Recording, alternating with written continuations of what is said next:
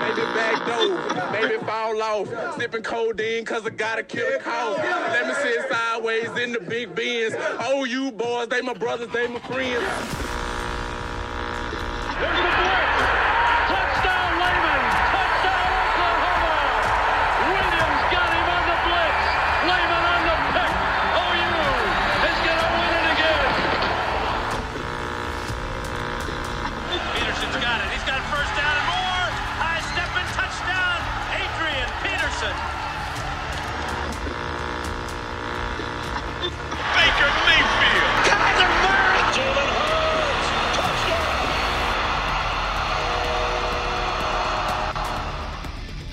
The game may be over, but they're just getting started. Raw and unfiltered, this is the OU Insider staff, and this is the Under the Visor postgame podcast.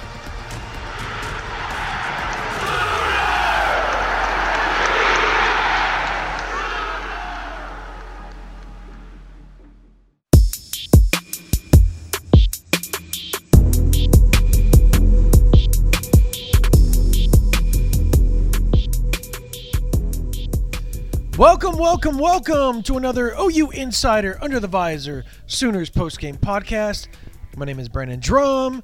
I'm here with Parker Thune. We are in South Lake, Texas. We drove up and we stopped just to podcast for you guys.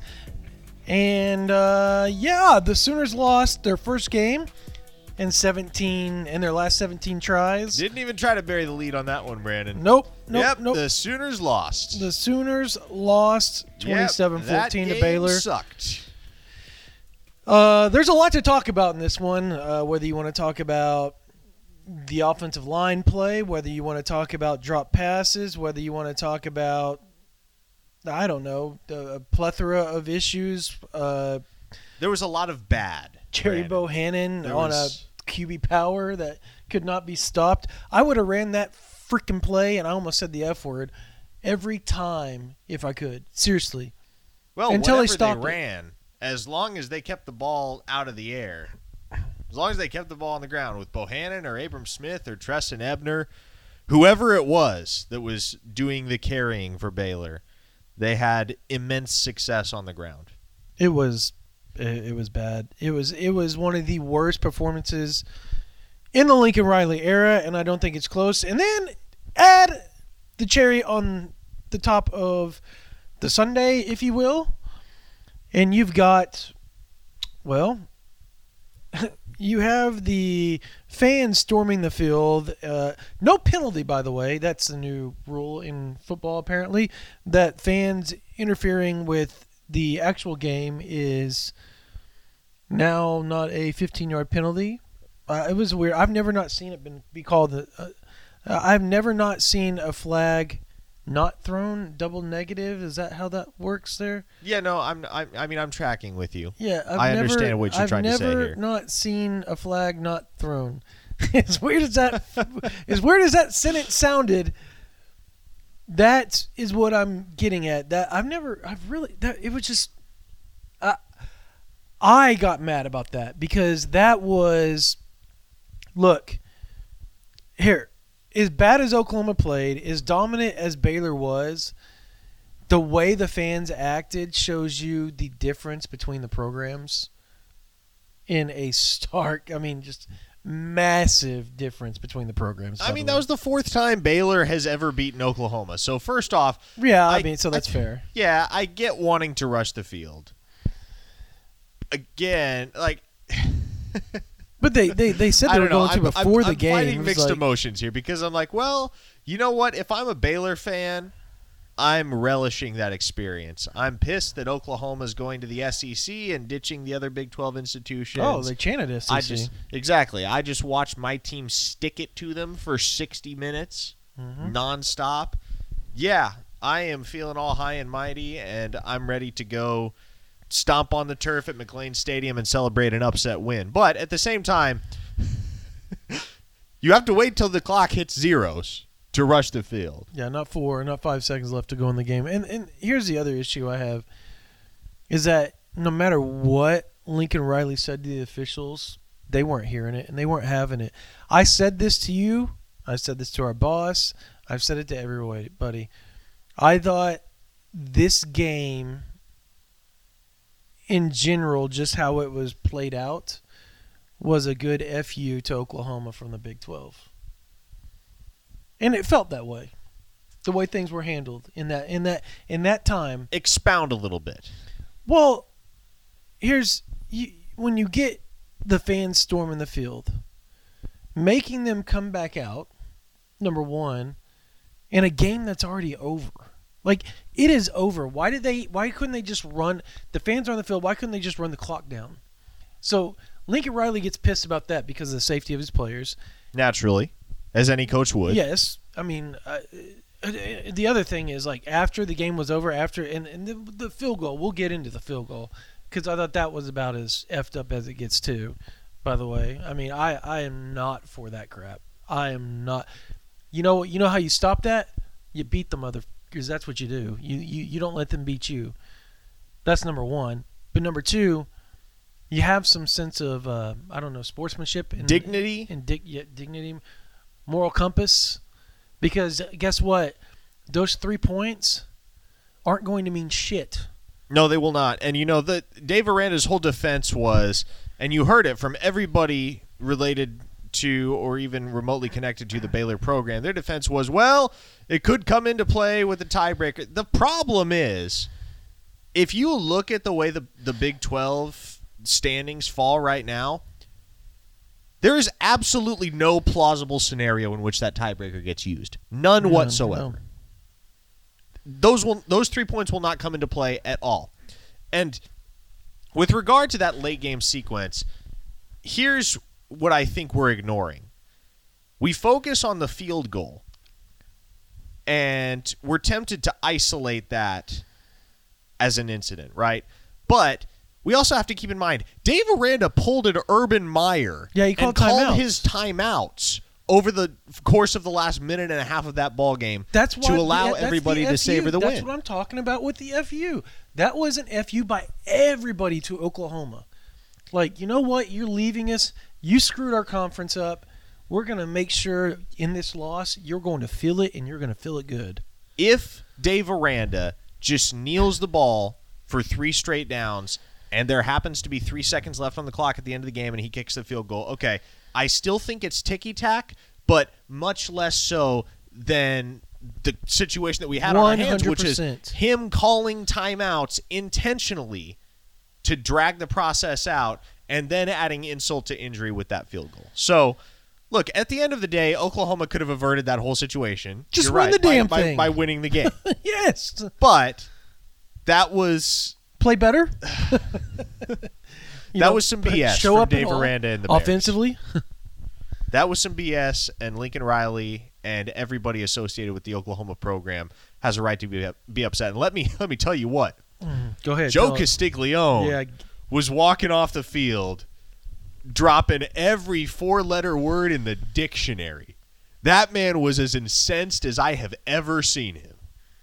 And look, being down there at field level and being in the midst of that field rush, I can understand why there was such a concern for the safety of the players. Yes. Because I about got trampled a couple times. I'm just standing there with my camera in the middle of everything, and I about got knocked over by a couple people rushing the field. So I understand, especially given the fact that I'm not wearing any gear with the OU insignia on it, no, and I don't have any sports. Exactly. I don't have any affiliation to the opposing team other than I cover them. Right. But you wouldn't know that by looking at me. So for a player wearing the interlocking OU, no wonder that they're a little bit afraid. No wonder the coaches are a little bit afraid for them, given that you're about to have thousands upon thousands of the other team's fans rushing the field. And you know what? Some of them might get a little rowdy and throw an elbow or a shoulder. They did. So Lincoln Riley, I watched it happen. I specifically made a point after that because, he stood at midfield, right? Yes. And as that ball goes through the uprights and the clock rolls down to 0, he turns around. His bodyguard, security people, his guy, the highway patrolman, I can't remember his name. off the top of my head, and I hate it because isn't it Hall like his last name? Is that correct? Like, I couldn't I tell can't you. remember. Rhodes, I can't remember. Fact of the matter is, he's a big ass guy. Like, he's a massive guy, but he runs out, and the other guy runs out to Lincoln, and Dennis Simmons is walking with them, and a couple other guys, and as they're walking out, they're like trying to shove people, but those two can't combat the thousands of Baylor Bear fans that were storming the field, and Lincoln Riley is getting freaking decked left and right. He is a bigger man and bigger human being than I am, and I'm going to say this, and excuse me before I say this, folks. So if you have kids in there, please turn it down right now. 5, 4, 3, 2, 1. I would deck a motherfucker. Straight up. You don't do that. What they were doing, and they were running into him on purpose. No, and that's the thing. They had 100 yards to dodge him. He's in front of everybody, and all of a sudden, they surround him? What? I mean, it's only natural, right? You have to imagine that all the Baylor frat boys, well, do they have frats at Baylor? I don't know. All the Greek life people at Baylor are going to go back to their Greek life houses, and this will be the Lincoln Riley with my elbow today, bro. This will be the story that they tell for the next 2 or 3 decades of their life. Is remember when Baylor upset Oklahoma? And I elbowed Lincoln Riley. Exactly. I dick punched him. I hip checked him. So, yeah, no. I tell you what, Brandon. I was never one to believe all of the. I guess I never bought into all the hype about crowd storming being so dangerous and so alarming. But being down there in the middle of it, I was legitimately alarmed. I was it was bad. Oh, this is not safe. No, I it understand because I'd never been in the thick of it like that before. I'd witnessed some field storms before, but I'd never been that close to one of them. I think the last one that I was legitimately involved. Well, I guess I should be hesitant to say involved in. I mean, the Oklahoma-Texas field storming was a partial one at best. There were a couple thousand people on the field, probably, but the last field storming that I can recall being in venue for was Kansas State in 2019. But I was up in the press box for that. Kansas. Oh, yeah. Yeah. OU gets out a 10-point lead and chokes out bad Exactly. boy way. But I'm standing over next to the OU sideline. I was in the middle of that one. I forgot about that. We had people jump over. Yeah, you were down there on the side. You were, because we all stood back in that little north end zone, that corner. Were you down there with us? No, I was up. You know what? I wasn't even in the press box. I was up on the photo deck because they ran out of seats in the press box. So I went down on the floor on the field level at that point, and I'm standing. John Hoover and I are standing next to each other. And he and I remember we specifically turned to each other, looked, and we go, we should probably move, but we aren't going to. You know, John and I probably have about the same personality, you know, like just kind of like we don't give a crap. And these crazy-ass K-State fans jumped over and were like trying to bum rush us and get past us. And finally, I had to pick my backpack up because I'd stuck it on the ground. Mm-hmm. There's a photo op guy. I'll never forget this. And this big 250-pound woman barrels through him while he's trying to grab his gear up, get off his knees, and she just she was Christian Okoye, and he was some safety in the 1980s and 90s. Like it was disgusting to watch. Yeah, no, like I'm standing there as all of these yellow and green clad college students are rushing the field, and I'm like, I'm going to stand my ground, right? I'm not one to cower in the face of something like that. I'm more concerned about the fact that I'm holding a $5,000 camera, and I don't want that to get knocked out of my hands. So I just kind of bodied up the camera and shielded it and allowed these college students to pass on either side of me. And I caught a shoulder or two inadvertently, obviously, as is natural when you have that many people jammed into such a crowded 100 yards of turf. I mean, you got, 5 48,000 people, probably 20,000 of which were in that lower bowl, and maybe half of which were part of the field rush. So you had probably 10,000 people on the field at a certain point. Well, you saw it like building as the clock got to about a little under 4 minutes. That second level started getting empty, and everybody was moving down to that first level with. They knew what was up. Yeah, I mean this was premeditated and all. So, look, here's the deal. All this doesn't take place if Oklahoma wins. Yeah, all this okay, doesn't you know place what? with- Let's just rewind and let's go back to the very beginning. I had a good minute to think about it, Brandon, and that was actually the worst opening possession I've ever witnessed with my two eyes. Worse than the OU Texas game, worse than the OU Kansas. Yes, worse. It was the exact same play call 3 times in a row, Yeah, it was bad. and you netted -9 yards on it. Like, it was at that moment that I was like, oh, boy, I don't know how this is going to go. Well, look, when the defense came out, and I agree with you, but when the defense came out and they did their thing to start the game, I was like, huh. They might have some firepower to them, and this defense might keep this game relatively close and within Oklahoma within striking distance, and they're gonna win the game. 10-7 rolls around. Sure, Caleb Williams playing bad. Yes, he couldn't. And mind you, Parker can vouch. We talked to a source close to Caleb Williams. He got stepped on twice on purpose, specifically is what the source told us. And his hand did, and he couldn't grip the ball. And that's when he had fumbled the ball and it bounced back up. And for some odd reason, every fumble bounces back up to that guy, by the way. Isn't the craziest thing? When he fumbles, it bounces back up into his lap every time. But so on that fumble where he just couldn't grip the ball. He couldn't do anything. And that is why Riley will never, because he's not going to use an excuse and he's not going to say this or that. Because he was asked, was Caleb Williams' hand an issue?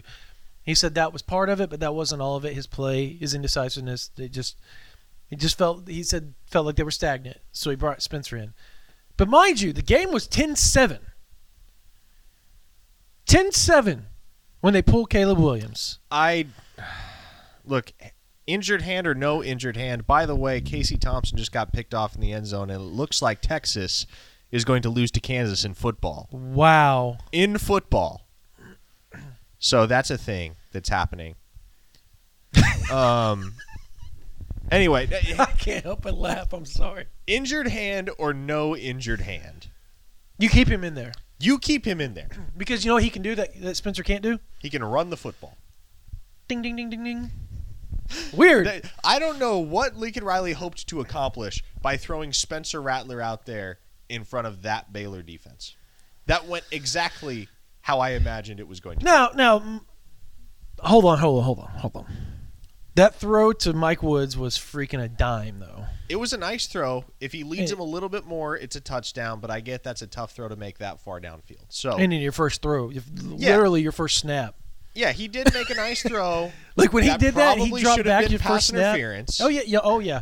Which hold on. So I tweeted out during the game at one point, and I said, "Look, Baylor. It was on a Marvin Mims deep pass." And I said, man, that was really – because live it looked like it was a decent play. It didn't look like there was a lot of contact. It didn't look like a whole lot of anything in the first half. And it was Caleb's very first deep ball to Marvin. And he put it on the money. Well, that was pass interference. I can think of 3-4 different plays off the top of my head that there should have been pass interference calls. Do they change the landscape of the game? Maybe. Should a call change the landscape of the game? No. So I don't want to hear any OU fan use an excuse. Well, the officials did this and the officials did that. I saw it on Twitter. I get it. Yeah, I mean, my wife, my son, who never blames officials, was saying the same thing, and he thought it was just crap how things went. It didn't go particularly well for Oklahoma on the official end. But if you're going to be a good team, those 3 or 4 no calls happen every damn game, and they don't matter because Oklahoma's not in a position to lose the ball game. So you tend to forget about them as fans. They're not a big deal to you. They're magnified because Oklahoma was in a tight game and they could have cost the game, and potentially maybe they did. But the only reason why they did cost the game is because Oklahoma's playing like crap to begin with. If you're not playing like crap, those small calls or big calls, however you want to look at them, they don't matter. They don't matter. You make up for those by playing well the other 70 snaps that you're playing. By the way, Is that not fair? no, that's entirely fair. And by the way, I know there's a significant contingent of the OU fan base that is pissed with Alex Grinch and the defense Don't tonight. be. Don't and be. they should not be. No, you shouldn't. They should not be at all, because the only reason Oklahoma was still in that game in the fourth quarter was because of Alex Grinch and that defense. 100%. Now, the numbers, if you just looked at the box score, you looked at the statistics, you would not get the sense that Oklahoma played very well defensively. 130 of 140 of those was on like 2 or 3 plays. Exactly. up until the last 10 minutes of that ball game. Oh yeah, they were shut down. They didn't have 300 yards. They had two takeaways. Yeah. They kept Baylor from picking up chunk plays. Now, obviously, the Bears eventually broke through in that fourth quarter, but for the vast majority of that football game, Oklahoma's defense was the only reason that game was close. 100%. Because the offense could not move the ball out of a paper bag at that point. Yeah, it was bad. It was bad.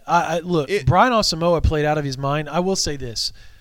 There was one glaring play with Brian Asamoah that, and you probably remember this, it was 4th down, and he blitzed, or he timed the snap too early. Now, it wasn't offsides, but he timed the snap so early that he ran himself out of the play and allowed them to just funnel him out. And when that happens, that's why they got the first down, because they called the blitz in the exact gap. Alex Grinch called the blitz for Asamoah in the exact gap that they ran that play. The exact gap. Alex Grinch knew exactly what they were running. Called the perfect play, and Asamoah ran himself out of the play by timing the blitz.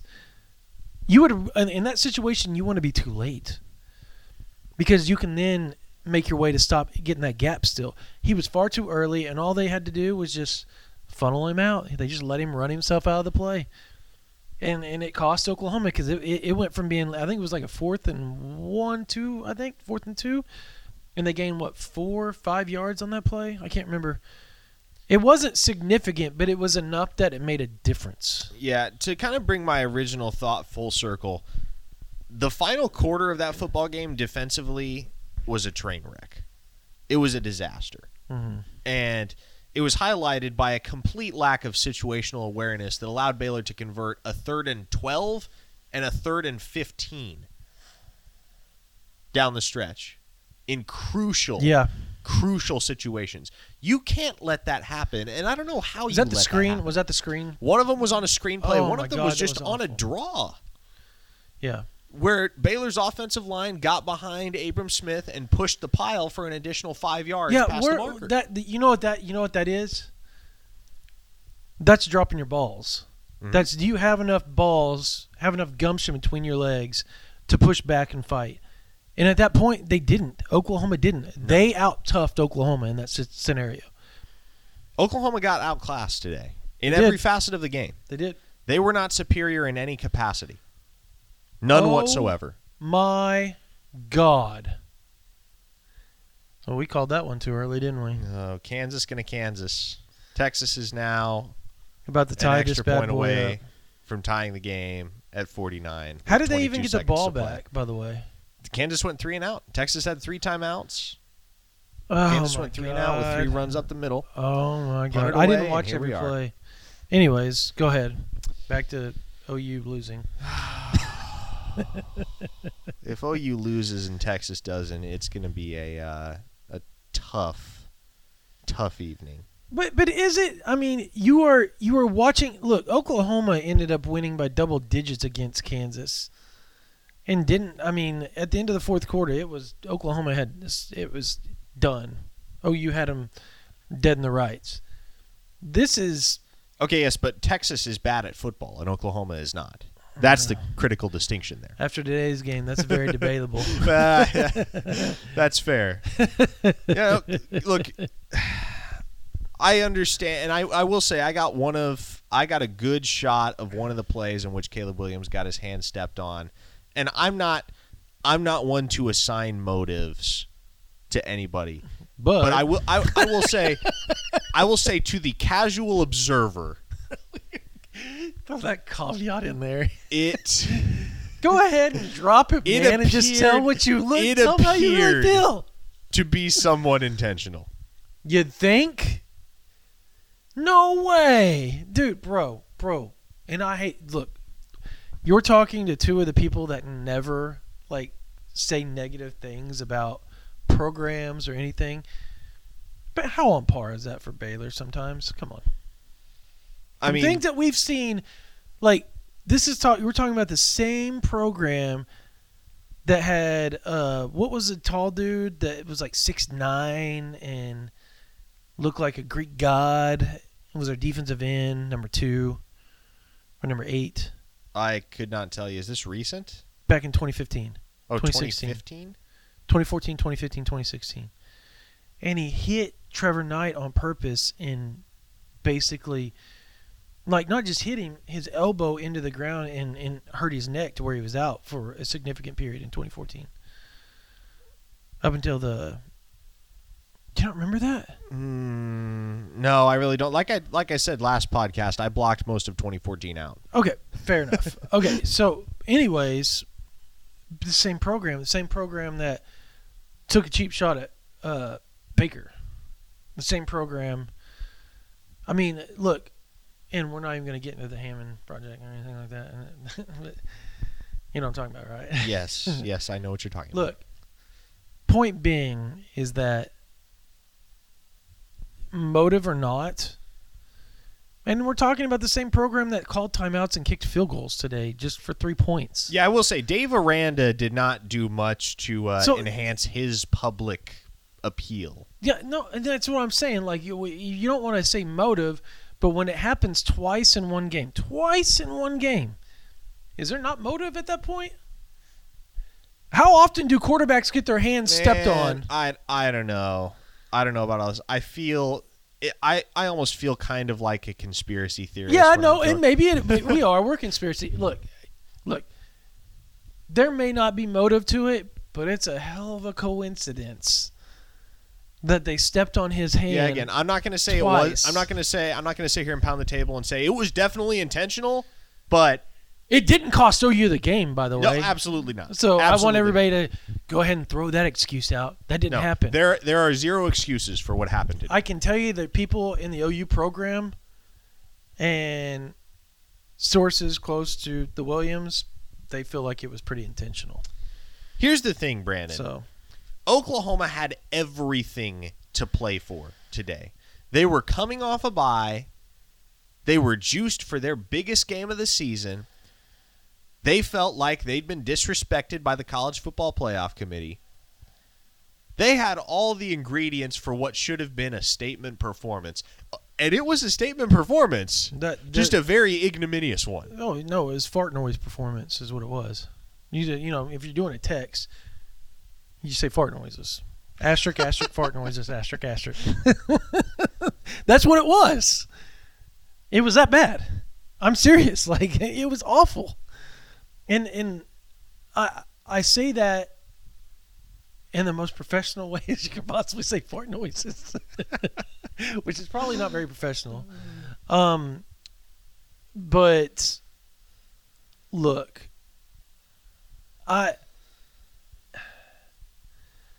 it just felt like offensively there was a mental gap there, just a big mental gap. They're just. And let me ask you this: like, what did Kennedy Brooks average per run today? I'm gonna look that up. It was real quick. under 4 yards per carry. I know that much. I want to say he rushed 13 times for 51 yards. 13, 51, 3.9. So basically 4 yards a carry. Bro, he's averaging every 3 plays as a first down. Why in the crap do you not just give him the ball more? Oh, you abandoned the run. They did. They abandoned He did. Lincoln Riley abandoned the run. And look, it worked. It worked against Tech. It worked great against Tech. Yeah, he's Baylor's done that not Tech. I forgot that he did that against Texas Tech too. Oh my gosh, he's got to get back to the run. When they're good, they run the ball. And it's not a secret No. either. It's not a secret that Oklahoma's best offense is played when they are leaning more heavily towards the run than the pass. I mean, and now they've got Iowa State, who is another team that's kind of had Lincoln Riley's number as far as points, as far as yards, as far as being able to control and not allow the big play with Oklahoma. You better have a ground game. They've got to in my opinion, and I know this is just probably wild and stupid at this point in the season, you've got to start getting Eric Gray more touches, and you've got to get Marcus Major some touches and see what they can do. I'm not saying Kennedy Brooks isn't great. I'm not saying he's not good. But I don't know that he is that guy that's going to be able to break the game. They don't have a guy that can break it wide open for him. No, they really don't. It's got it. What they do. They just don't run them. You're talking about Eric Gray. Eric Gray and Marcus Major are fast. Both of them are fast. Both of them are 4.5 guys. Why would you not use those guys? I will say I've been surprised lately with the lack of usage that Eric Gray has gotten in the run game. And when he touched the ball today, he was pretty damn good. By the way, Kansas and Texas are now headed to overtime at 49 apiece, and I no longer have any faith that Kansas wins this game. So I don't either. It was fun while it lasted. I mean, they were up 21 points at one point. Yeah, they were. It's sad. I mean, Kansas gonna Kansas. I mean, I feel bad for the program. They give it their all, and they find a way just to blow it. And the weird part is, like, that stadium in Austin is half filled. If you're a recruit, You're not impressed with what you've seen tonight. yeah, from the fans or the team, at all. I mean, you've got to be thinking, is Sark going to make it past 2 years? Because that's something. If they lose this ball game, that's legitimately something you can use on the 2021-2022 class. I don't know that he's going to make it past the 2022 season. By the way, speaking of Iowa State, they did Oh, Oklahoma my no God. favors today Yeah. by going to Lubbock and losing. So you know what you're looking. We talked about this. Let's go. You want to go through those scenarios that we talked about today? Okay. Let's hit the scenarios. So, look. Let me preface this by saying, do I think Oklahoma makes the playoffs at this juncture in the season? No. Are they out of the playoff conversation? No. You can be both. And you need to hear us out, because Parker and I drove back from Waco to this hotel today, literally debating about this almost the entire trip. we had an extensive discourse went about the matter. through the mathematics, through the scenarios, the what ifs, the this, the that, and the others, to come up with what we're about to talk about now. Here's what it comes down to, folks. Oklahoma no longer controls their own destiny. They don't. They don't. I mean, that essentially kind of. However, No, whoa. I thought we decided that they did, as long as they won out. no, I don't think they do. Because we went through, like, the Big Ten's going to eliminate themselves outside of, as long as Ohio State. All the other guys are going to eliminate themselves. But again, okay, how do we define control your own destiny? Because okay. Well, then now we're getting to where yes, exactly. now, okay. Because if you need any external help outside of winning out, you do that's not where I'm control your own destiny. I got you. So, Oklahoma no longer controls their own destiny. They need help. They need However- help, but the help inevitably going to The happen. help is very plausible. Yeah, because they're going to eliminate each other. they play each other. There's no way they don't eliminate each other. So here's what I think you're looking at. And here's why I think Oklahoma, if they can win their final 3 games, will be in very good shape to sneak into the college football playoff.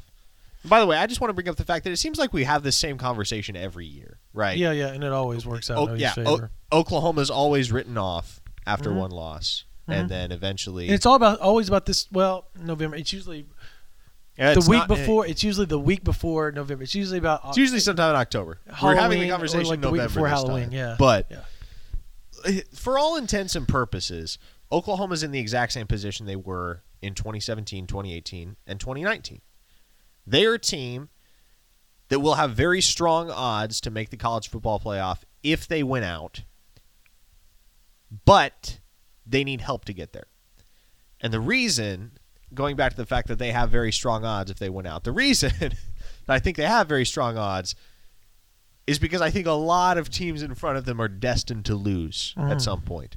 Obviously, you're only getting one team out of the Big Ten in the playoff conversation when all is said and done. So Ohio State, Michigan, Michigan State, pick your poison. You're only getting one. Now, for my money, I think at this point Ohio State runs the table, wins the Big Ten, and gets into the playoff. Probably is the number 2 seed. That's just the way things are looking right now. That team is playing their best football. They're firing on all cylinders. And Lord knows Jim Harbaugh cannot beat them. I don't think Michigan State is capable of beating them either at this point. You're talking about a Big Ten championship game that's probably going to be played against either Wisconsin or Iowa, and it's hard not to take Ohio State to come out of that conference. So you can safely lock in the champion of the SEC and the champion of the Big Ten, in my eyes. From there, it gets really dicey. Because obviously the ACC does not have a prayer in this race. Their only hope for a one-loss conference champion is Wake Forest, whose resume might not even put them in the top 8, let alone the top 4 at that point if they were to win the conference. Obviously, Oregon leads the Pac-12, is in the best position to represent, really the only position to represent that conference in the college football playoff. Thing is, I don't trust Oregon to win the rest of their games. I just don't. It's very possible that they could, and if they did, I think they're probably in the playoff. But I have a hard time convincing myself that it's going to happen simply because we see the Pac-12 take itself down every single year. It will eat itself alive. And let me...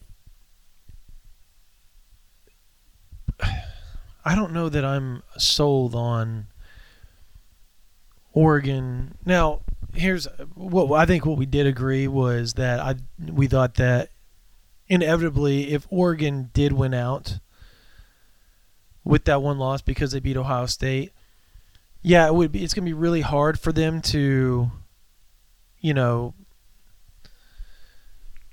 take or keep Oregon out of the playoffs. But the reason why it's hard for them to keep them out of the playoffs is, and this is on the assumption that Oklahoma State and or OU win out right now, because both of those teams, OU and Oklahoma State, have viable chances at the playoffs right now. Yes, out of the Big 12.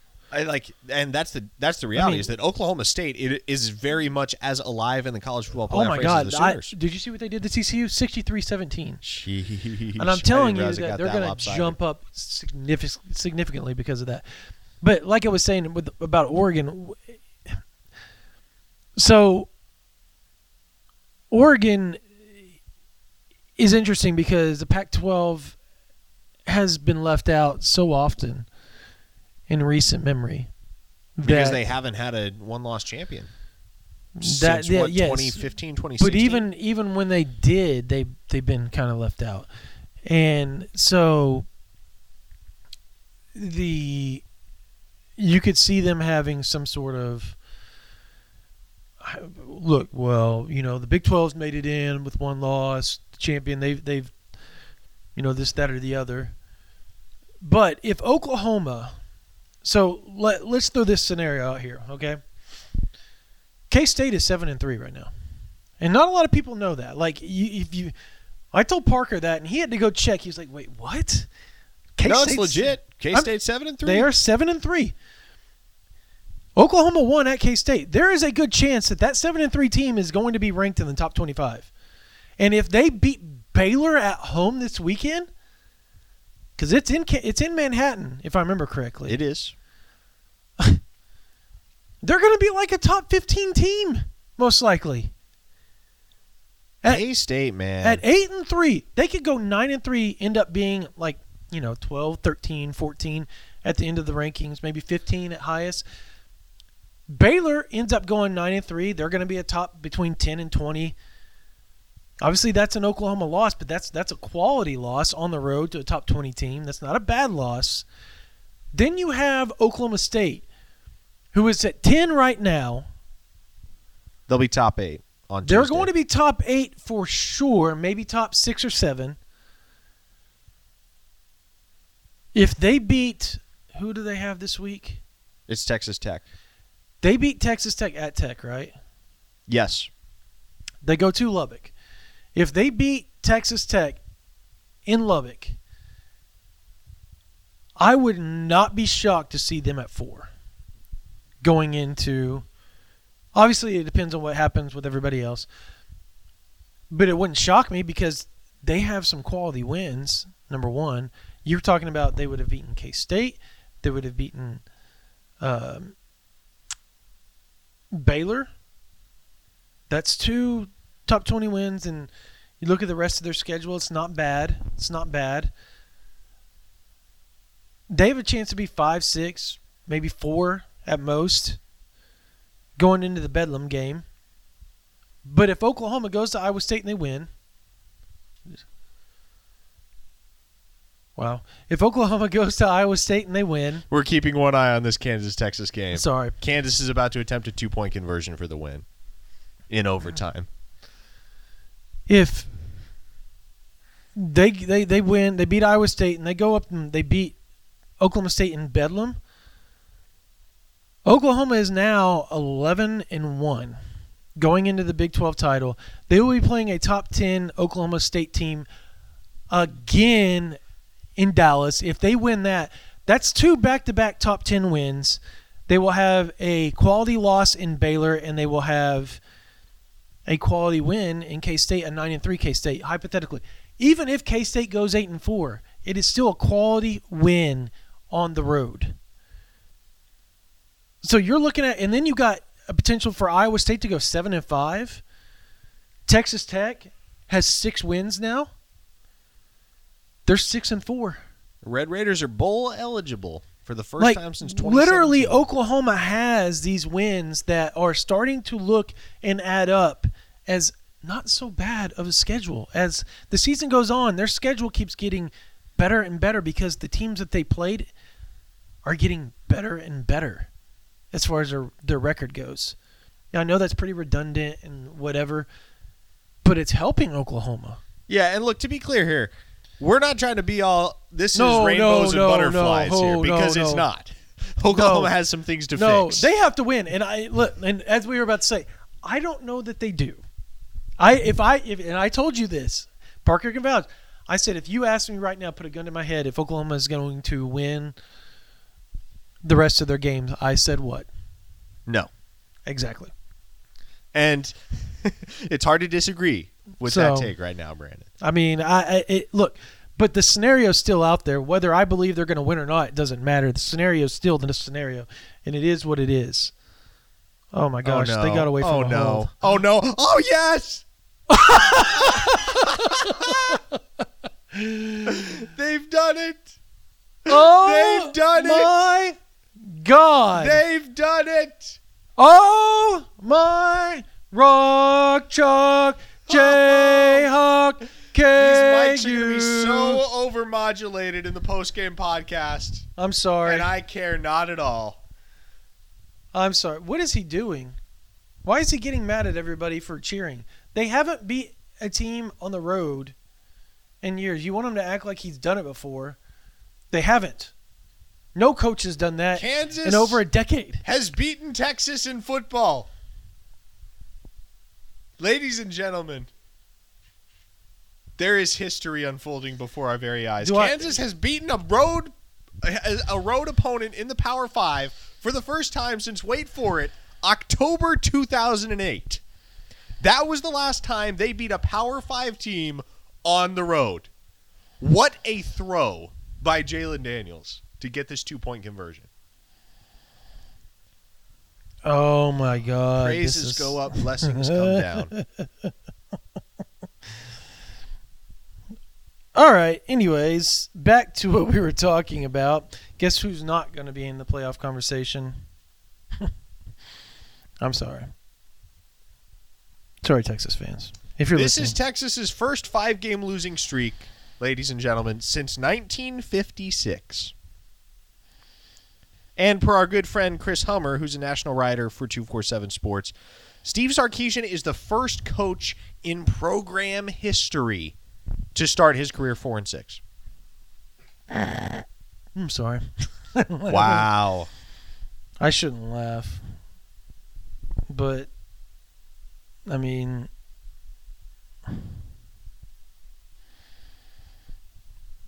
you should go look at my tweet, by the way. Oh, I can't wait to see this.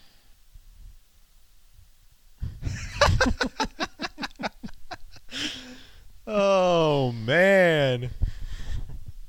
Anyways, Lance Leipold. well done. Leipold. Whatever your name is. Leopold. However way, you say it. We talked about Texas Tech being 6-4, and we totally glossed over the fact that their kicker kicked the 62-yard walk-off field goal to win the game. 62 yards. Freaking Tucker out there. I mean, It was a bomb, too. It That thing was was. good from 65 at least. Oh, dude, that thing was good. If you from told me 70 Texas plus. Tech had a kicker capable of making that kick to win a football game, I'd have said no way. Oh, it is a great day for college football. Dude, Sure, Oklahoma lost, but Sooner fans are rejoicing tonight because Kansas beat Texas in football. Again. you want to Is know it 2016 or 2021? You want to know what I love about Chris Hummer? Is he graduated from Texas, if I remember correctly. Yes, he did. And that dude is over there just locking down on Texas right now in the most journalistic way you possibly can, man. That is he's the Chris Hummer's the goods. Chris Hummer is the goods for 247. I mean to do that when your alma mater just got embarrassed, journalists are not. Like, we talk about this all the time, how hard it is to. You have feelings, regardless of it. Like, there's feelings involved in what you're doing. You can separate yourself from them. We do it every weekend. But at the end of the day, we still have feelings towards what happened. We just can't, I don't know. We can't act out on them. And he does a really good job. Like, it's got to be hard to be a Texas alum and watching his squad do what they're doing.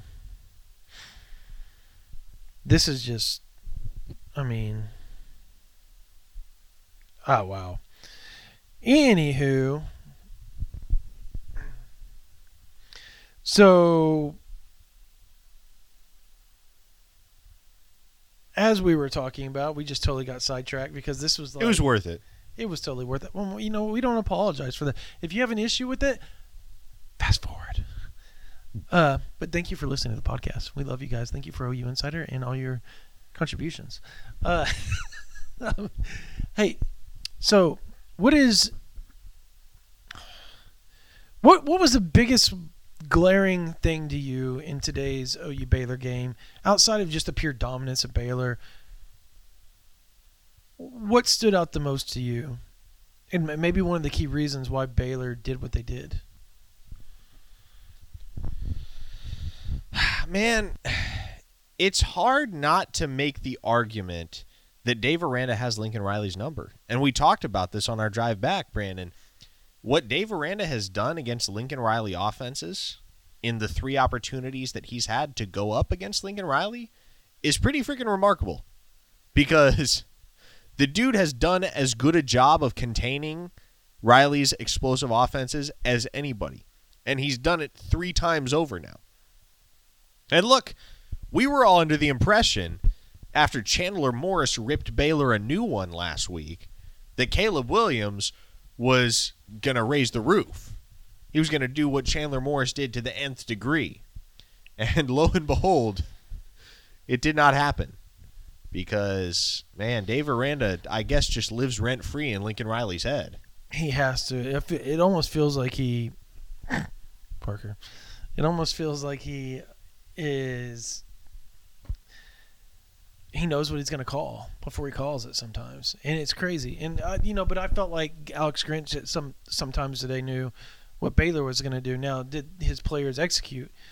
I think that's the difference between Aranda and Grinch right now is Grinch is a great play caller. He does. He calls some plays, puts players in position. I mean, how many times did Oklahoma have the Baylor running back and or quarterback dead to rights in the backfield and they just Well, that's the thing is that they cut have back the other direction and those gain 3 10 third yards. or those 2 third and long plays, the 3rd and 12 and the 3rd and 15. They had whoever, I think it was Abram Smith both times. They had him dead to rights, short of the line to gain both times, and let him get away. Tackling has been a problem. I saw Delarian Turner-Yell miss some tackles today. That's how you know tackling is a problem. Right. When the man who never misses a tackle misses multiple tackles in the open field. When the best tackler you have can't be relied upon to bring guys down. Oh, man, it's ugly right now for the Sooners. It is ugly. And again, it was so like I know there were dissenters. I know there were those who didn't believe in this team. I don't think anybody expected Oklahoma to come out to McLean Stadium and play like this. This was an alarmingly poor performance all around. And they have things to fix. And guess what? They don't have a bye week to fix them. They had a bye week to get their heads straight for this tough November stretch. And whatever they did over the bye week, it certainly didn't manifest on the football field. So, to quote Jalen Hurts, you drop you a deuce. You don't stand there and stare at it. You flush it and move on. So, that's what the Sooners are going to have to do here. Yeah, look. I don't know, man. Like, if I was going to pick the one thing that I thought was the biggest issue, and there was a plethora of them. I mean, from the drop passes to the not tackling, as we were talking about, to just the lack of playmaking on even the play calling, if you will, on offense. I mean, there's so many things that we can touch on right now, but it's not really worth it, like getting all up in arms over it, because guess what? They've been the issue the whole freaking season, man. Like, it hasn't changed. Has anybody noticed this is the worst offensive output season in Lincoln Riley's history? They were better during the shit COVID season where they played 10 games. And they didn't even get a fall or a spring. Or they got a fall. But so many dudes were missing with contact tracing and all So this. that's the question, right? What's the issue? I don't know. Because it's not lack of talent. No, I think it's a mental thing. I thought that was something very interesting that Steve Sarkisian said it. And the ESPN announcers were quoting him earlier today. And they said, at this point, it's not physical, it's mental. And I think this team lacks mental toughness at times. I really do. And most specifically on the offensive line, which I never thought I would say about somebody coached by Bill Beanbo. And it's not his fault. You can lead the horse to the water. You can't make him drink it. You can put them through all the mental toughness things that you want to. You can put them through the most rigorous practices that you want to. If the player doesn't want to be mentally tough, they're not going to be mentally tough. The worst part about this is that they don't know that they don't feel like they have anybody better behind them. That's scary, actually. As well as they've been recruiting. That's scary. What's your take on the offensive line's play? Give me your unfiltered thoughts. People don't know because that was a thumbs down with a fart noise. Just already give it a play-by-play. Give me your unfiltered thoughts on the offensive line's play because I'm watching the game through a camera lens, right? So offensive line play is one of those things that I defer to someone like you. Go watch it through the camera lens again without you literally you're trying to focus and follow the ball. Just watch it. Dude, it's brutal sometimes. And maybe, I don't know, maybe I'm oversimplifying some things here. They have a freshman at center that is just learning how to do a lot of things. You know the difference between Andrew Rame and Creed Humphrey when they were freshmen? You know the difference? What's the difference? We say lack of talent. Creed was surrounded by some damn talent, bro. Yes, I'm he talking was. They made up for a lot of things. And I think one of the crazy things that I heard Gabe Eichert say one time, and I'm by no means an offensive line expert, so I would probably defer to him talking about offensive line, and he's trashed the offensive line this year. So that's kind of it helps my take when I think that they're not playing very well. I tried to defend them some and felt like, oh, well, Bill Bedenbaugh's players get better as the season goes along because notoriously that's what's happened. From 2013 on, as the season went on, his offensive lines got better and better and better as the season went on. Every year, they showed promise. This is the first time in 9 years, 8 years, whatever it is, that I've watched a Bill Bedenbaugh coached team, and I'm like, these players aren't getting better. They're not. No, they're not. And that's alarming. It's very alarming. And again, what's more alarming is that I don't think he feels like he has anybody better behind those guys. And I think that's probably more frustrating.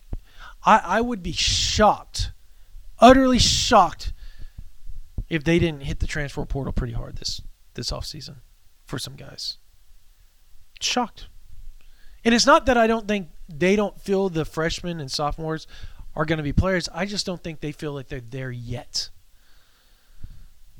They're there yet. And that's not – and you want to know what? That's kind of on par for Bill Bedenbaugh because he doesn't start a lot of guys until they're juniors and seniors. If you go look at his history of players. Now, you have outliers like Drew Samia, Orlando Brown, Creed Humphrey, Andrew Rame, and even the necessity guys of Marquise Hayes and Tyrese Robinson, right? Like they were necessities, right? But a lot of times he goes and he'll get like a transfer portal guy and plug him in. How many times has he done that? 3 or 4 times already? He's plugged in like senior lad and transfer portal guys in places that he had young guys at that he didn't feel they were ready. And I think he's going to do that this coming season. The good news is that if Tyrese Robinson wanted to come back, he could come back. I don't know that he's going to. He needs to. He does. Everyone needs to. I actually wouldn't be shocked if I wouldn't be shocked if all those guys return next year. I would not be shocked. Just because they haven't played really great this year. No, and see how that worked out for Adrian Ely. Yeah, I don't know that you want to do that. Like Adrian Ely is a prime example of what not to do. He living up that practice squad life. He actually probably would have made such a big difference on this offensive line. Yeah, I tell you what, he would have. I mean, yeah, that would have been huge. Because look, you got Wanya Moore. So, like, how often do you see Wanya out there? Did you notice him very much today? I see. That's one of those things. Personnel along the offensive line, I'm just at such a bad angle to take stock of all that. I don't like a lot of times I don't pay attention because I feel like he plays the same guys almost the whole game. Am I wrong on that? That's what it seems like. It does seem like it. I was bad about it today. Normally, I'll like write down like, Wanye Morris came in and played 2 series or whatever, or played 5 plays here or something like that. Like I'll notice that, but today I didn't notice it. I didn't notice anybody, and I'd have to go back and watch, I guess is what I'm saying. I was more looking at defensive personnel and how they were rotating their linebackers with Deshaun White out. And I got to tell you, Danny Stutzman played a hell of a game. He was really good today. His dad played at Baylor, by the way, for those people that don't know that. Old Papa Steve won the Stutzman Bowl this time around, at least. Yeah, I don't think he was going for Baylor. We'd have to text him and ask him that one. So yeah, I don't know. I'm worried about the offensive line. I think that's fair. That's where I think. Not what I think. Where I thought pulling Caleb Williams out was a bad idea in general. I just didn't think it made sense when he did it, and I said so. It didn't make sense. Injured hand or no injured hand, Caleb Williams gave you the best chance to win that. Yeah, I feel like he's handling Spencer Rattler with kid gloves, and he needs to not. No, he needs to not, because the other thing too is now he's created. I hate to use the word circus, but he's going to be asked that question every single week for the remainder of the year. Are you going to play Spencer Rattler this week? Exactly. Yeah. Some variation of, how's Spencer practicing, and are you planning on utilizing him this week like you did in the Baylor game? What circumstance would it take for you to reinsert Spencer Rattler? Who's your starting quarterback this weekend? It's going to become a circus. It is. It is. Like, here's the thing. Lincoln Riley made the right decision by pulling Spencer Rattler out for Caleb Williams initially. Caleb Williams very quickly proved that was the right decision. Lincoln Riley made his bed, and he has to lay in it. It's not a bad bed to lay. Oh, I know that sounded super bad when I said that. It's not a bad bed to lay. And like the way I look at it, that was so okay. Let me rephrase what I just rewind what I just said. Theoretically, it's not a bad bed to lay in. I mean, when I said that, never mind. You got what I said. It sounded bad when it came out of my mouth. Theoretically, it's not a bad bed to lay in. Caleb Williams is one of the best players in college football. Did he play like it today? No. But for 3/4 of the game, he was dealing with a swollen hand and couldn't grip the ball. They iced it. They wrapped it up. On that final drive, he could grip it just fine. But that's because he had time to treat it for a couple hours. And at that point, I don't know, man. Like it. You go ahead, finish your thought. But I just think that's. I'm not saying that move cost OU the game. I'm saying it definitely didn't help. No, it did not. And again, putting Spencer Rattler in against that Baylor defense, just at face value, made very little sense to me, because I don't know what you were expecting Rattler to do against that defense that Caleb Williams couldn't do. And again, I go back to the fact that, look, you make your bed with Caleb Williams, you got to lay in it. And Lincoln Riley made the decision to change quarterbacks. It was very clear and very immediately clear that Caleb Williams was the better option. Mm-hmm. And at that point, once you make the switch, you got to ride it out. Yeah. You have to. Because otherwise, like I said, it becomes a circus. And that's what it's going to become. That's what we're very quickly trending in the direction of it becoming, based on what transpired today in Waco. Yeah. No, I look.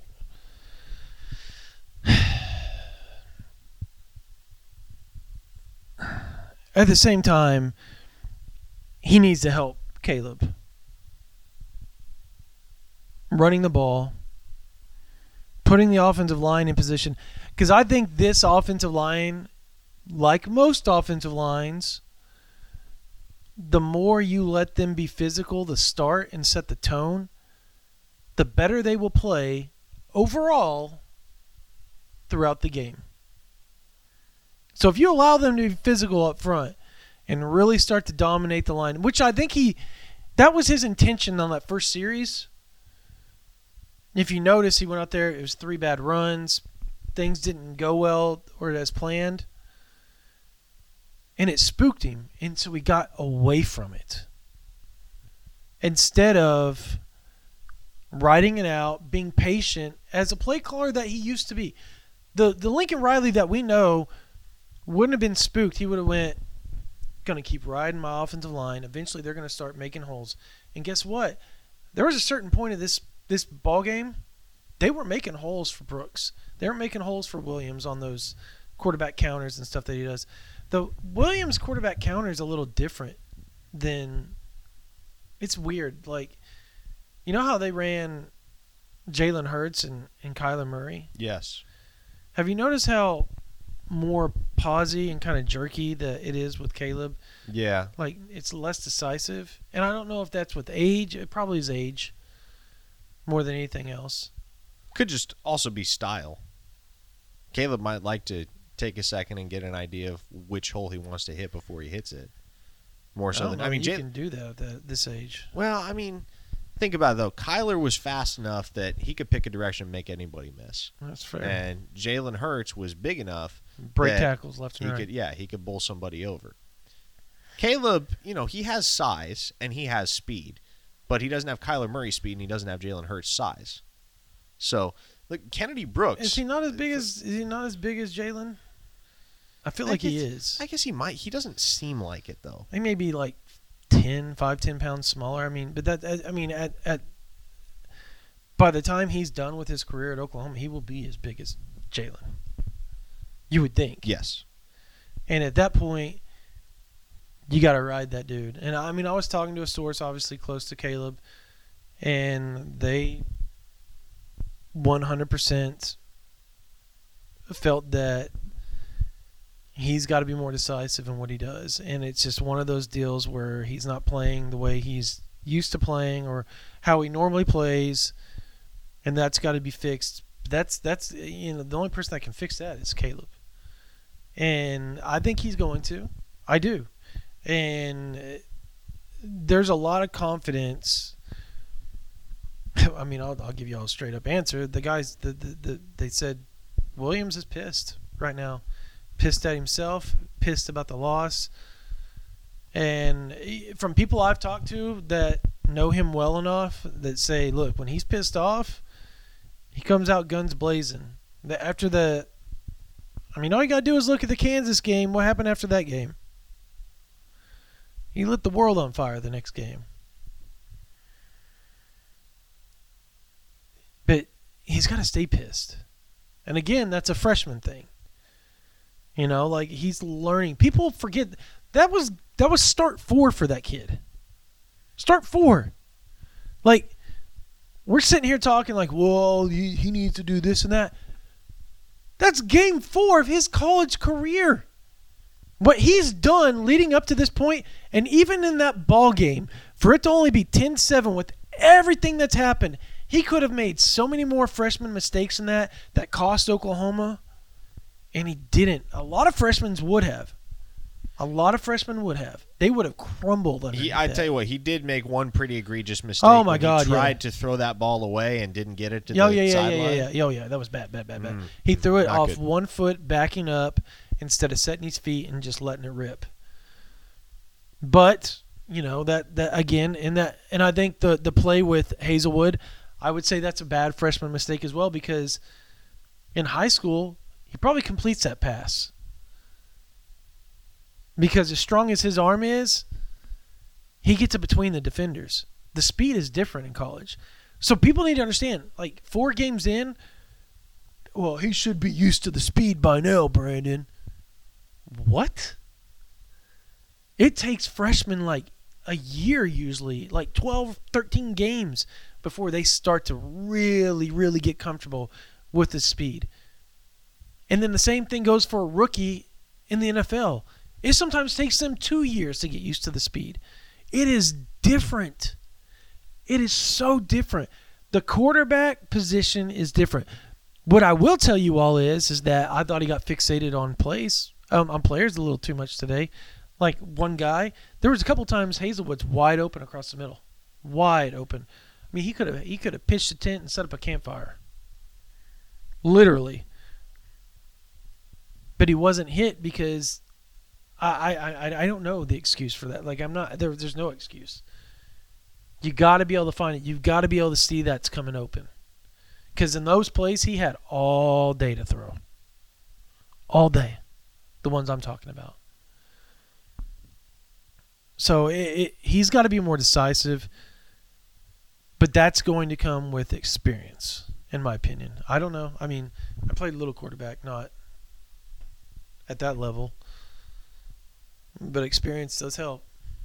It helps a lot. You see things a lot quicker when you're back there because things are flying at you a lot.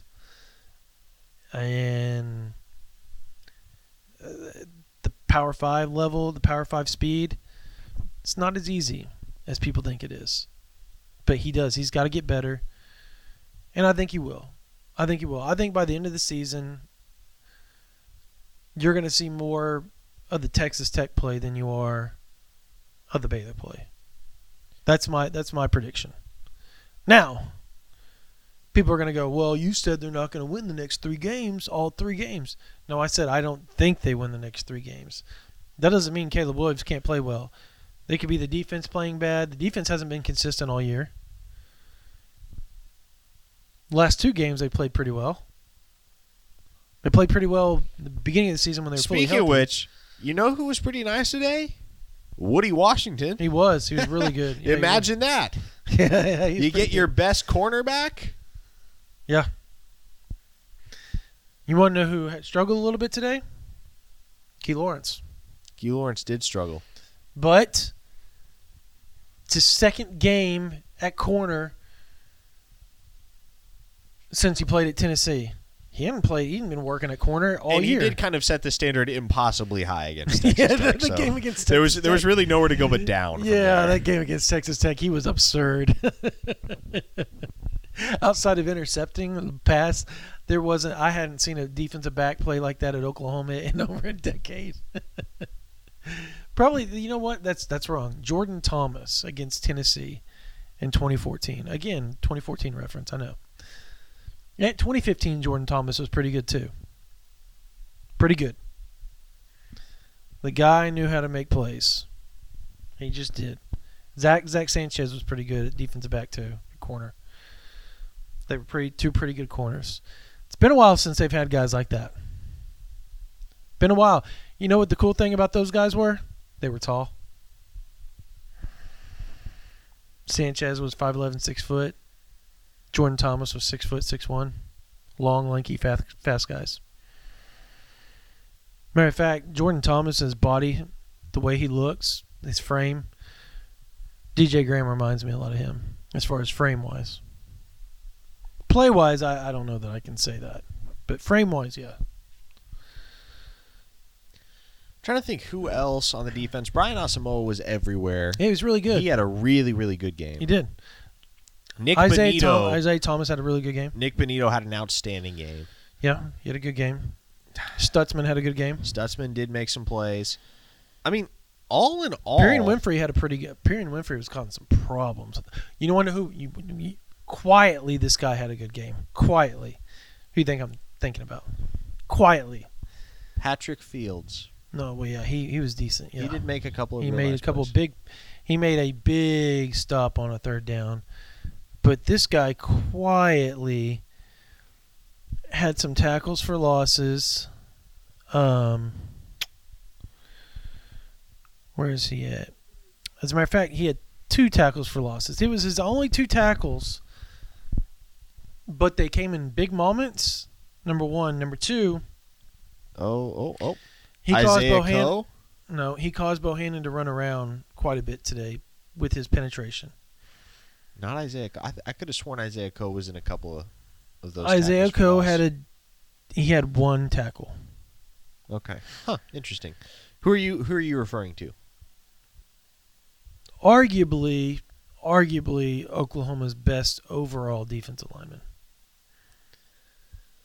Arguably, when he's healthy. Jalen Redmond. Yes. There you go. Him and Isaiah Thomas are the best two defensive linemen. I don't think it's a question. Is that fair? It depends on how you classify Nick Benito.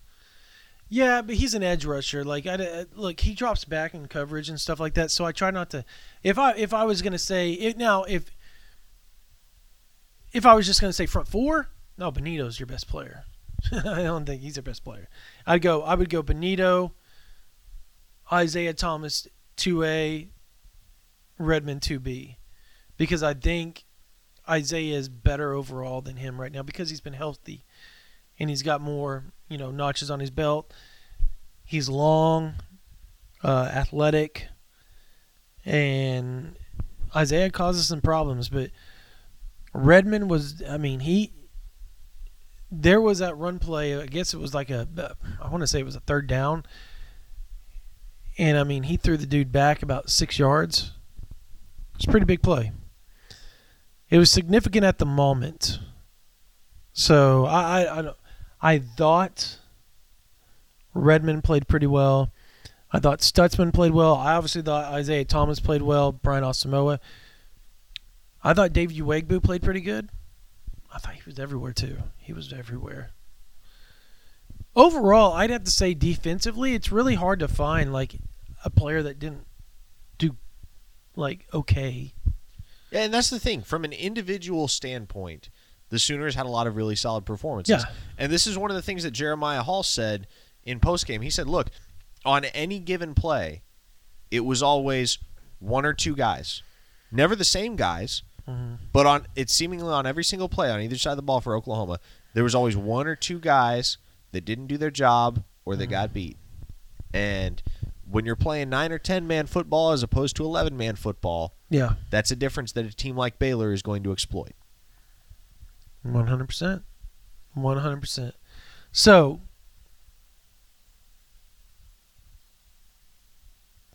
nuts on the table right now. Oh, boy. Does Oklahoma win out?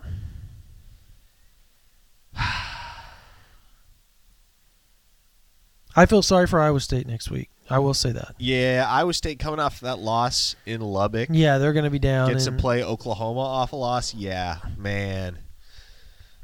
That could get ugly. Mm-hmm. Of course, I say that now, and yeah. We thought the same thing about Baylor after losing very to TCU. True, very true, so very true. I don't want to get too far ahead of myself. Stoops led's team when they were pissed. They were pissed. When it's Bob's teams. I'm not saying Lincoln's not, because I think his demeanor in the press conference today. Did you see any of it? No, I was on the players. Oh my God, he was mad. He was hot. Well, I imagine so. No, but I think this. I don't know that Oklahoma. I don't know that I've seen Riley like this. Just when you combat the play of the team, their overall team play with the officiating and how things ended up at the end of the game, he was livid. Livid. They got it. OU just played bad today. There's no excuse. No excuse. But do they win out? I find it hard to believe that if they play with any semblance of similarity to the way they played today, that they're going to beat Oklahoma State twice. They're going to need to play their best football of the year to beat Oklahoma State twice. To beat Oklahoma State once. But I'm very much of the opinion that I got to see a team, especially when you consider that Oklahoma owns the Big 12 and has for the last 6 seasons, going on 7. I got to see them lose the Big 12. I got to see that slip out of their grasp before I'll believe it. Because at a certain point, you just have to trust that they're going to get it done when the chips are on the table. And now that there is legitimately no room for error Now that they have that one in the loss column and they cannot afford to slip up again, and all the chips are down on the table right now, I have faith in Lincoln Riley and this football team. I do. And is it enough to get them back into college football playoff contention? Contention, yes. And like I said, I think they have strong odds to make the 14 field if they win out. But again, they don't control their own destiny. They need help. So I'm not going to sit here and say, yes, the Sooners are going to get to the college football playoff. I don't know how you can say that at this point, based on what we saw today and based on. So the do path they or do they ahead not of them. win out, in your opinion? I do think they win out. Okay. I think they beat Iowa State, and I think they beat Oklahoma State twice. Okay. So I do think that come December 5th, Oklahoma is going to be 12-1 and give the committee something to think about, regardless of where things stand at that point. So, okay. Real quick, where's Deion Sanders here, by the way? I don't know, on the sideline somewhere? Is he's not? Is he at Jacksonville or Jackson? Jackson State. Yeah, we've progressed to watching the late night ESPN programming, which consists of Jackson State and Southern. Okay. Anyways, for me,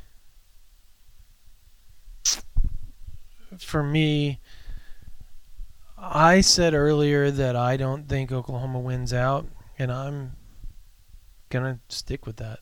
I don't think they win out. So where does that loss come?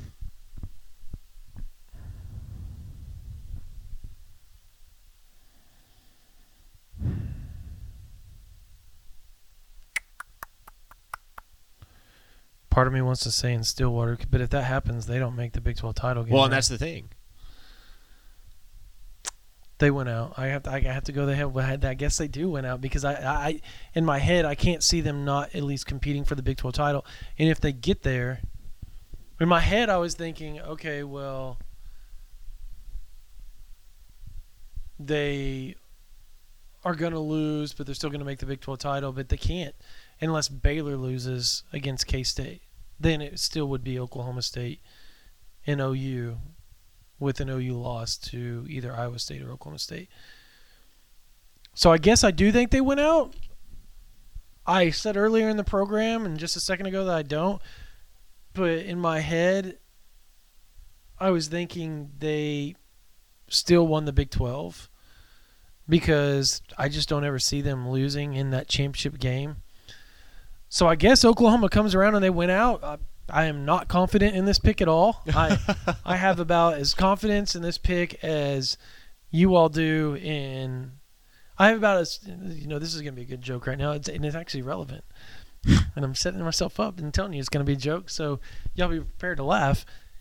I have as much confidence in my picks as Texas does at beating Kansas. Because they just lost Kansas. So they don't have any confidence that they're going to beat Kansas. And I had to explain the joke, so it's not funny. Sup? Well, you shouldn't have explained the joke, Brandon. By the way, we're gonna have to flip channels here in a second because Washington State is tied up with Oregon 14-all at halftime, so that'll be one worth Very monitoring. Nice. Oregon, listen, I guess I never came full circle with my thoughts on the college football playoff picture. I think your SEC champion is Georgia. I think your Big Ten champion is Ohio State. Those are the 1 and 2 seeds in my eyes.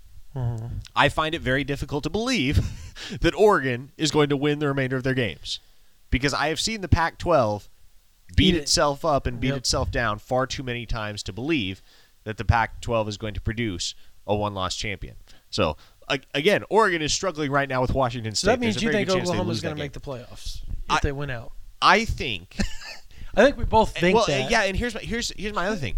I don't think Cincinnati finishes the season undefeated. Not based agree. on what I've seen from I would that agree. team. They've got to play SMU still. They've got to play Houston still. Yep. I don't see it. I'd agree. They gave 28 to USF today. I think at this point, if Cincinnati does go undefeated, they're in the playoff, no question. Well, then the 4th seed would have to be the Big 12 champ. Yes, in your scenario. If Oregon loses. So right now, it's either Oklahoma State or Oklahoma for you as the playoff. There's also going to be an intriguing case for Notre Dame. No way. If they continue to put wins on the board. There's always Notre Dame always has a case, always. So everybody talks about Oklahoma getting blown out in the playoffs. At no point in time has Notre Dame even put up a pulse. Well, Notre in the Dame's the most playoffs. storied program in college football history. So By who? That's what is it, like this story. I watched the 150 the other day. Their history and them being all great and everything was 1950 and before. After that, they have been nothing short of average on a regular basis. to kind of bring that thought to a conclusion, though, I think 2 hours later. it's only been an hour 25. Okay, my bad. So we're encroaching upon 90-minute territory, which is Yeah. generally about where We cut cut it it off for Yep. the post-game podcast, at least, because we run out of things to talk about inevitably. But I think Georgia and Ohio State right now, I would consider them locks, to be honest. I think those two teams are just playing at such a high level that I cannot see them getting beaten. If they do, great. Like I said, I'm all for chaos. And Give me all the chaos. The high level for Ohio State is after today's game because you can't say last week because they played like trash last week against Yes. Nebraska. Okay, fair enough. Now, But that could be said about Oklahoma State too. exactly. Well, everybody's had their ups and downs. There might not be a great team in college football, save for Georgia. Everybody else might just be good. I think that's a very realistic. But that possibility doesn't at mean this the point. great team will win it all, by the way. Exactly. Because it only takes one shot and they're Exactly. out. Yep. So, I see As absolutely, Eminem said. I see absolutely zero scenarios in which Georgia doesn't make the college football playoff. They are a mortal lock in my eyes. So I think you have Georgia. I think you have Ohio State. Again, if Cincinnati wins out, based on how things have transpired the last couple of weeks, I think Cincinnati's in. But I don't think that happens. Yeah, I don't either. And so, if the Big 12 champion has one loss, yes, I think the Big 12 champion is in the college football playoff. And everybody, here's the thing, everybody wants to have a visceral, emotional reaction to Oklahoma's loss today and say, oh, well, their playoff hopes are... It was the lead story on ESPN. I pulled up ESPN.com, and the headline was, Baylor dashes OU's CFP hopes. And I'm sitting there like, that's just not true. That's not true. And I understand that Oklahoma's going to probably drop out of the top 10 Yeah. when the new CFP rankings come 12 out. or 13 is where I'd probably. But That's we the have way to to go. account for the inevitable carnage that the last 2 weeks will provide with so many of these top 10 teams either That's 3 running weeks. into one another Yeah. or running into other top 10 teams. And so, based on the landscape of college football as a whole right now, based on the fact that the ACC is not a factor, based on the fact that I do not think Oregon or Cincinnati is going to win the remainder of their games, I think a one-loss Big 12 champion, whether that is Oklahoma State or whether that's Oklahoma, is going to make the college football playoff. It's still there for Oklahoma. It's all still out there. They just need a couple of things to break their way, and they need to get back to playing inspired football. They need to flush whatever the hell that was today, and they need to get back to playing the motivated brand of football that we saw from them against Texas Tech. The type of football where they walk out onto the field, and there is no question in anybody's mind that's wearing the crimson and cream that they are the better team, and they're determined to go and show it. That's fair. I agree. We'll see how it plays out, though, because we've talked about this. I feel like we've been saying all this all year long, the same thing, rinse, wash, repeat every week. They've got to come out and play like they want to win a ball game next week and show everybody that they're OU, that they're a really good football team. And Because they haven't done it yet. They haven't done it yet. And Yeah. again, it goes back to the fact that it's not a lack of talent. It is absolutely not.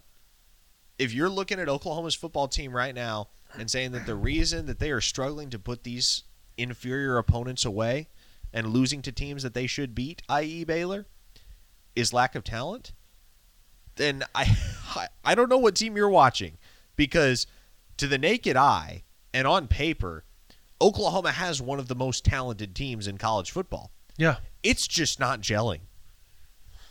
And there's no clear reason why. If this team plays their best football, they're capable of beating anybody. They just haven't come close to playing their best football. The best football we have seen from Oklahoma all year was against Texas Tech, and that was still a game that left quite a bit to be desired overall.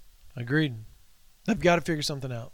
I would probably say the second half against Texas was probably the most inspired I've seen them play. And they got to play like that for 16 quarters. Can they? It's yet to be seen.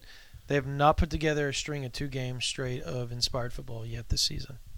No, they haven't. And it's, again, Brandon, I feel like I keep asking this question and there's no clear answer. Why? Why is this the way that it is? I would have to say there's some leadership issues on this team, but that's just me. I would probably say leadership issues. But somebody's going to say, well, then that goes to the coaches. Does it, though? Is it the coach's fault? Like, the coaches can't force the players to do things. Well, like you said, you can lead a horse to water. You can't make him drink. And I guarantee you, if Oklahoma falls short of a national championship, and everything we've seen from this team thus far suggests that they will, we're going to look back on 2021, and Sooner Nation will look back on 2021 as one of the biggest missed opportunities for Oklahoma football over the past 2 decades. Right. Right up there with 2017. Because, again, if Oklahoma gets past Georgia in 2017, they're winning the national championship. If 2 or 3 plays go the other direction in the Rose Bowl, OU's taking that thing home. They are hoisting the Crystal Trophy at the end of the year. Mm-hmm. And I think we're going to say the same thing about 2021. We're going to look at how much talent this roster had on both sides. We're going to look at the fact that Caleb Williams channeled some crazy magic to vault them past Texas. We'll look at the fact that they had a defensive line chock full of future NFL studs. We're going to look at the fact that they had the brightest offensive mind in the nation calling the plays, and yet somehow, some way, they could not string together 4 quarters of their best football when it really mattered. And we're always going to wonder why. Yep. It's a shame. It's a shame that this is how it's going if you're an OU fan. And we're sorry, but it is what it is right now. You would hope that maybe next year's team will have a little bit more. Well, I mean, you don't want to look towards next year. You hope that this team figures something out, but it almost feels like they are what they are at this point during the season, and that nothing is going to change. Nothing. Yeah, and again, go prove us wrong. Like, I will sit here and say, I don't think Oklahoma mentally has national championship makeup. I think physically they do. Mentally, I think in terms of talent they do. No. Yeah. I think the mental aspect of the game is what's going to hold this Oklahoma team back in 2021 from their full potential. Go prove me wrong, please. I want nothing more than to see that. Because, again, I still think, for my money, the most compelling matchup with a national championship at stake is Caleb Williams versus that Georgia defense. Yeah. And every fiber of my being wants to see that matchup. But Oklahoma's got to figure it out if that's going to come to fruition. If we're ever going to have the opportunity to see those 2 teams square off. Yeah, I don't know, man. I feel like we're just going to sit here and bash we're just going to bash them from this point on. So I think that should do it. Obviously, Oklahoma lost 27-14 today. I don't know that we touched on the field goal enough at the end, but we both think it was crap. So yeah, it was a blatant lack of sportsmanship by Dave Aranda. That's not something you do. And you can try to play it off however you want, and you can try to rationalize it as, it's gonna help us with a tiebreaker that's gonna come into play for the Big 12 championship. No, it's not. That tiebreaker is not going to come into play. It never will. And again, based on the fact that you preceded that field goal attempt by calling all of your timeouts in the final 2 minutes of the game to allow your team and your fans to bask in that victory. Deion Sanders is in a wheelchair. Why is he in a wheelchair? I don't know. I'll have to look that up. Anyway, I got distracted. Based on the fact that Dave Aranda called all of his timeouts leading up to that field goal attempt, that led me to believe, and I don't know how it cannot lead someone to believe, that Dave Aranda was looking to rub salt in the wound.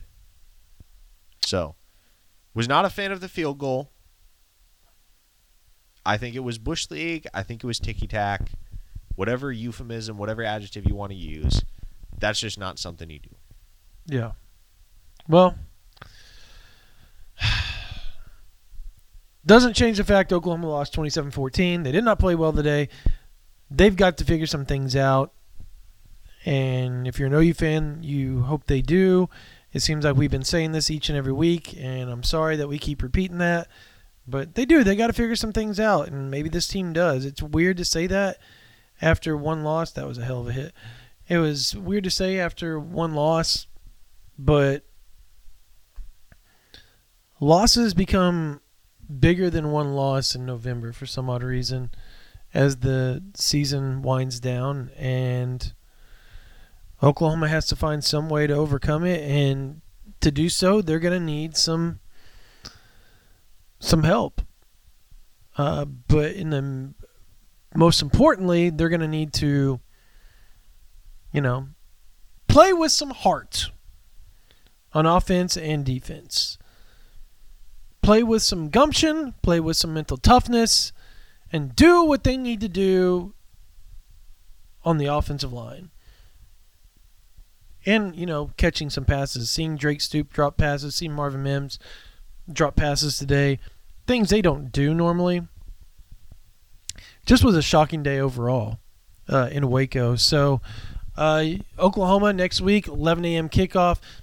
Big noon. Obviously, the Big Noon show for Fox is going to be there with Bob Stoops and all the guys before the Iowa State game. They set that up prior, thinking Iowa State was going to beat Texas Tech. Their field goal kicker decided that wasn't going to happen. They were going to kick a 62-yarder and go ahead and shut that idea down during a walk-off. So Iowa State ended up losing. But it still is a big game with the aspect that Oklahoma has to win to make the Big 12 title. And they've got some soul-searching to do this week. We're going to have a lot of coverage on OU Insider. We're going to have a lot of coverage of Lincoln Riley's presser. I got some questions I want to ask. Most importantly, why do you stop running the ball lately so much? I'm going to ask him. That's my plan. In a obviously a dignified and professional manner. But I want to ask that question. I think it's a valid question. Why do you keep steering away from the run the last few weeks? Worked against Texas Tech, not so much against Baylor. But we will have all that covered for you on OU Insider and OU Insider VIP. We got some recruiting notes coming this week. Obviously, Marvin Jones Jr., Cam Dewberry, Devin Campbell. We're talking 5 stars here, folks. Oklahoma's still in on top 4-star guys like Javonte Barnes, 2022 running back. We're going to have some notes for you guys this week. Parker and I will be out and about covering some OK Preps prior to the OU game on 11 a.m. on Saturday. So be sure that you stay tuned to OUinsider.com.